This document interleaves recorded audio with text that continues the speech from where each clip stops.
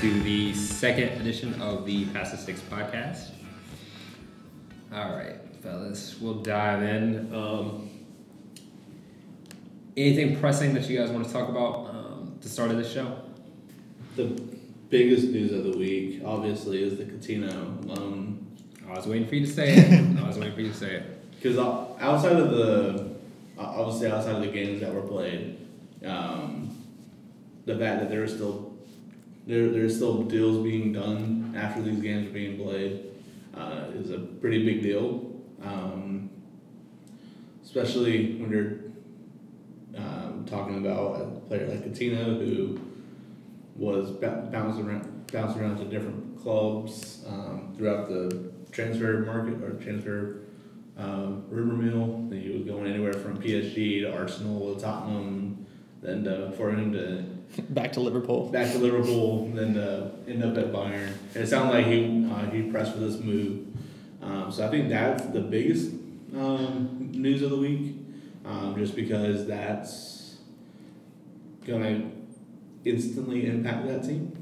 Yeah. So I was watching ESPN FC, which I don't do a lot. Not a big fan, but they were kind of running some questions on Coutinho that I thought would be good opening topics. One of the first ones that I thought was an interesting idea is if you felt like Coutinho was a panic buy for Bayern. And by that, they were basically saying, Bayern didn't really bring in anyone. You made the Hernandez move, you made the Pavard move, but otherwise you really weren't adding to the attacking, players. Other than Perisic, last week, which I feel like kind of flew under the radar. People kind of counted him off. I think he will have an impact, but that's kind of a sidebar. But do you feel like after the Sané news and after, Odoi and other deals not coming together, do you feel like Bayern panicked to take that loan deal for Coutinho instead of locking down someone probably younger that could beat a long-term contract? Do you guys have any thoughts on that? I don't think it was a panic buy. I think this is something that was being done behind the scenes that just came out of nowhere. It seems like, but I don't think it was a panic buy because, he's a central midfielder. It's not like they added like a forward and it was like, oh, we're just gonna go spend how much ever money we want on a player and use that as our attacker. Because you still have one of the most the dangerous striker in all of this Bundesliga with Lewandowski just there, but having someone back there to kind of complement him and who can deliver balls to him and kind of take that pressure off of him, like Coutinho can, because before he even left Liverpool for Barcelona, he had like a 30-goal season. Right. So he obviously has a nose for the goal. Right. So, and that's why I think it's kind of crazy to call that a panic move. If I'm panicking and I end up picking up Coutinho, I think that's a pretty good day. You know what I'm saying?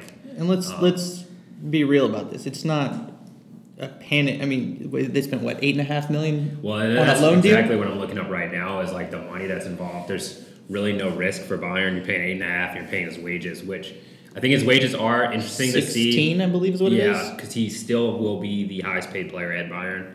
But we're looking at just the season. Right. The other thing that they were talking about, which I think leads into the next section, is if we think Coutinho stays. I think it's too early to know.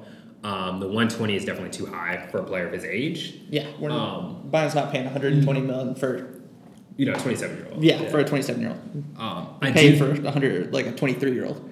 I do think that it becomes interesting if Coutinho does have a lot of joy and, he's gelling with the squad and, if Nico stays and is able to utilize him, it does become interesting.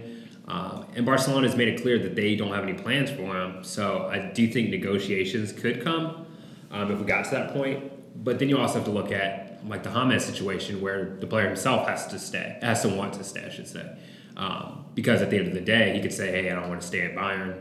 And, you can go wherever at that point. And if his stock is higher, you can go get paid elsewhere. So it's a very interesting move. It's definitely a stopgap move. But to me, there's a lot worse players that you can get to come in to help your squad than Coutinho, especially if you go look at what he was able to do in Liverpool. The other thing I like about this Coutinho move is that when we do play in the Champions League against better competition, Let's say that Coutinho doesn't start, and we go with what was our best lineup last year. We had Muller right underneath Lewandowski. When we need to go to our bench, we're going to pick up someone like Coutinho, who had a legitimate case to be made to be a starter. And you're able to sub in guys, and we have that depth. I mean, people praised Liverpool and City and other teams all year about the attacking depth that they were able to bring in the 70th minute when most of your defenders are tired, and you can bring in a world-class player and continue to play at a high level. I like the Coutinho move. I think it's going to work itself out just fine. And I think Bayern didn't panic this transfer window. I think they went for Leroy Sané, which everyone wanted them to get. That was, I think we can all agree, a guaranteed going to happen move until the injury. And you're telling me that after the injury, we settled or panicked and ended up with Perisic and Coutinho for, what, 8.5 mil, and what did we pay for Perisic? Not much. Like, and the wages are... Right, the wages are the real thing that's Yeah. the different, but like the transfer money was almost nothing. So That's good. That the Perisic one deal, like you said before, flew underneath the radar. Yeah. That's someone who's going to help out a lot. Another bit of transfer news which just came in from Sports Build. Schalke is interested in Philip Max and Ricardo Rodriguez, former Wolfsburg man. We like very Wolfsburg big players. fan. Yeah, very big fan. He's currently at AC, I believe. Basically saying though that that Mendel, Benzleib, and Kano would all have to go before Schalke was in position. And from what we know, those deals should be happening any day now. From sources inside the club, they're saying they're still training, Right. Because obviously they're trying to keep him fit. But I think Kono is supposed to be going off to Besiktas, I believe. Yeah. Benzleib may be going to Bremen. I don't know where Mendel's supposed to be going off to, but Do you like that? Do you like those moves? I mean, Philip Max is an interesting one because, and that was something we're going to talk about too, is that Augsburg just brought in 2 new defenders, Gabriel Lichtsteiner and then also Jedva from Leverkusen. So it does open up that back line, which, let's be honest, has been a little suspect anyway. And it seems like Philip Max is kind of checked out. I mean, he's definitely too good to be playing at Augsburg. He deserves a shot. He was his assist the past 2 years. My only thing, and you know, we can talk. We can get into this later. We go into like the if we do like game previews or whatever, or game reviews.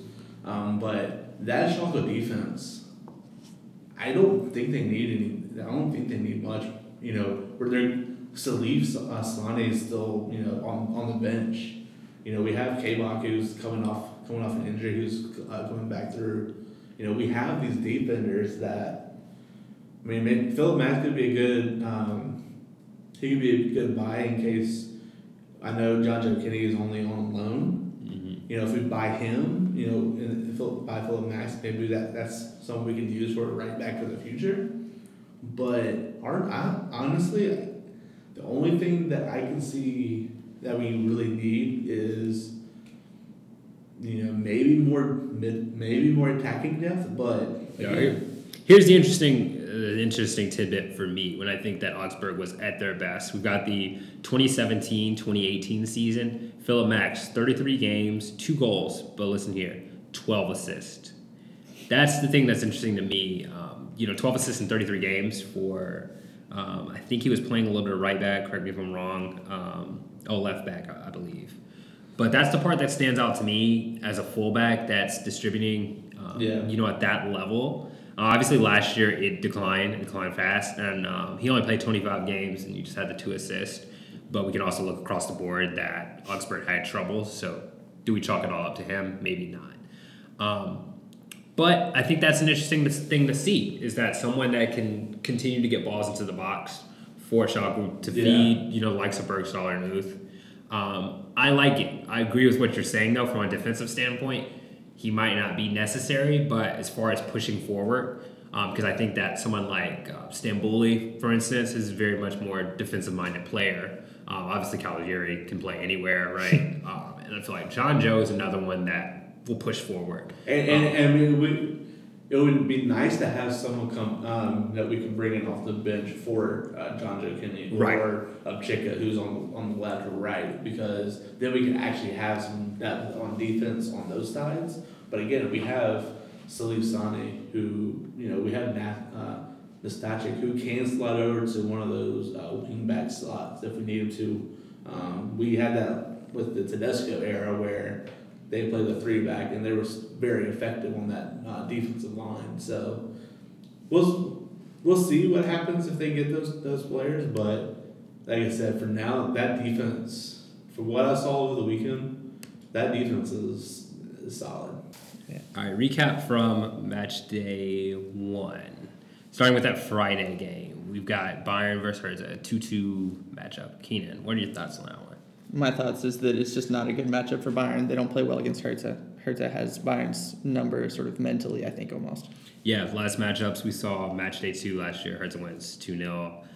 Then we saw match day 23. Javi Martinez's goal is the only thing that separates them. So, yeah, I don't think that match says a lot, and a lot of people want to say crisis mode. Doesn't say a lot about either club. Yeah, I mean, kind of what you guys said. I mean, I think Bayern got unlucky. I think Bayern should have won that game.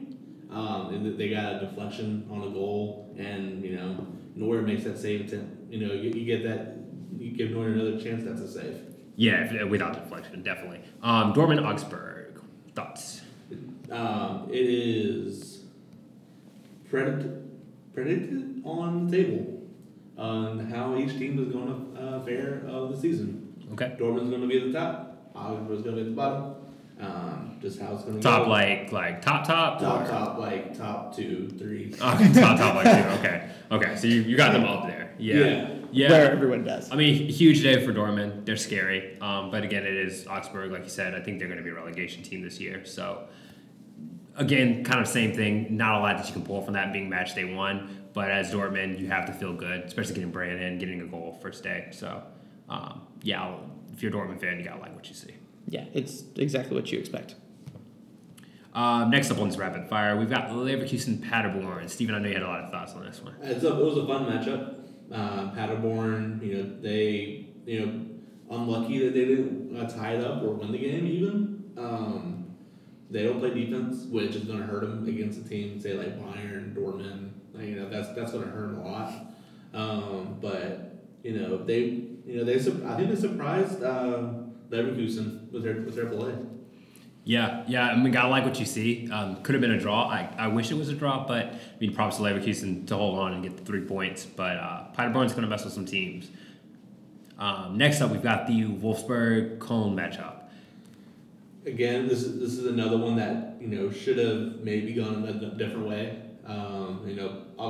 Obviously, I think Cologne they won the possession battle. They didn't make it count. But at the end of the day, Wolfsburg got it done. Cologne didn't. Yeah, that's about all you can say. And I think with a newly promoted side, it's going to take time, but they've got to close out these cups of games. Bremen, Dusseldorf. That one was one that I think we all can agree didn't necessarily see coming. I know Bremen has been susceptible in some matches, especially last year, games that they should have won, they should have closed out. What are y'all's thoughts on that one? I mean, I think you and I touched on it earlier. It's the post-Max Kruse era. It's going to take some adjustments, and they got caught off guard. Yeah, I think Dusseldorf is going to be a surprise team this year. Yeah, so we saw Max Kruse. I brought up this fact. Max Kruse last year, 11 goals and 9 assists. So, that's sitting up 20 goals in 32 games. And then that also doesn't count his other involvement defensively and movement off the ball. So that's going to have a big impact, but they got a young team, a lot of talent. Freiburg Mainz. That's one that kind of was our sleeper match. Not a lot of people were talking about that one a lot. Steven, I know you caught a little bit of that. What are your thoughts on that? Mainz got unlucky last 10 minutes of the game to get those 3 goals against them. One was a penalty, so not really much you can do that. But both teams defended well. Unfortunately, I think it's how the table's going to look like for both those teams. They're both going to be fighting for, to stay alive. I don't think Mainz is going to go down. I don't think Freiburg is going to go down, but they're going to be in that half of the table. Yeah, I agree. And we see a lot of this with teams. It'll be a defensive battle. One team will open up a little bit and then end up getting punished. I kind of think that's what happened there. If Mainz had just continued to hold on, they both could have ended with 1 point versus, what looks like a bit of a thrashing on paper, 3-0, but it's a little deceiving. Your boy Stevie, we got Gladbach Schalke. They can't get it done, but. Yeah, this one was a disappointment of the day for me. It wasn't that it was a bad game for both teams. They just no one could finish in this game. It was that's kind of the theme we're going with this weekend was no one can finish. Rahman had that chance in the first half of the game. They could have been up 1-0. And the way that Schalke was playing on defense that day. I don't think Gladbach would have scored, and that would have been 3 points for Schalke. Yeah, we had the player one that could have gone the other way. Yeah. Match day one, you're going to see that teams are still getting their footing. But I will say this: if Schalke gets their offense together, they're going to be dangerous. Okay. With the way their defense have been playing, and I know bias. No, you've been saying it. I know people can call bias or whatever, but. The way their defense played, right. And with the attacking players that Gladbach has, and the way they stifled them. Under Marco Rose, management right. now, which we will be seeing a lot of goals from Gladbach. Right. I think, and that's what they were saying. Our next fixture, we had the Frankfurt Hoffenheim on the Sunday night game. Sunday morning. Sunday morning. Sunday morning for us. Yeah, night there. Or late afternoon, I should say. Yeah. What were your thoughts on that one? That one was one that, running theme, can't finish. Frankfurt couldn't finish. Yeah. But again, I think Hoffenheim, they were unlucky to finish a couple as well. But I think Frankfurt's going to be in for a huge year. It's going to be an interesting fight for that last four spot. I have a pretty good feeling of who the first three are. But that four, that could be open to anybody. Yeah, boy, Kostic looked good, and having Rebic, which, knock on wood, it looks like he's going to be there next year. It's going to make a big difference. Obviously, you're missing two of your biggest attacking threats, but Frankfurt's still going to be fun. A really great defensive shape from them. Yep. So, gotta like what you see there. And finally, could say the Dortmund one, but this one might be our thrashing of the week. The Union Berlin. Unfortunately, this one was a good one. I think the gesture that the Union Berlin supporters had when they held up those signs, that was a good gesture for the Bundesliga to recognize those people that passed away before Union could get there. And they counted for that as attendance. Yeah, for those of you that don't know, this is a story that Union Berlin supporters, they brought they were like big printouts, pictures of former fans that had passed that were not able to be at the match, and counted them in attendance. So it was attendance record for them. Right, they paid for those tickets for people that were no longer alive. Yeah, and what's cool too is that stadium was actually rebuilt by fans in 2008. Like all the fans, they took a day and they rebuilt that stadium. Or obviously not a single day, but like they took the time out to do that stadium by themselves. Yeah, and so unfortunately, I feel bad for Union the way that they got thrashed by Red Bull, but at the end of the day, you gotta play soccer. You gotta play. So right. You don't get wins through sympathy. This is a sign of the Nagelsmann era. I know we're going a bit long on this, but I think this is a team that we're all going to be watching very closely. Yeah, and yes, this is one that's going to be in the top three. Yeah, right. My point was going to be speaking of the team in the top three, this is what you're going to see with Nagelsmann and his new toys that he's got this year.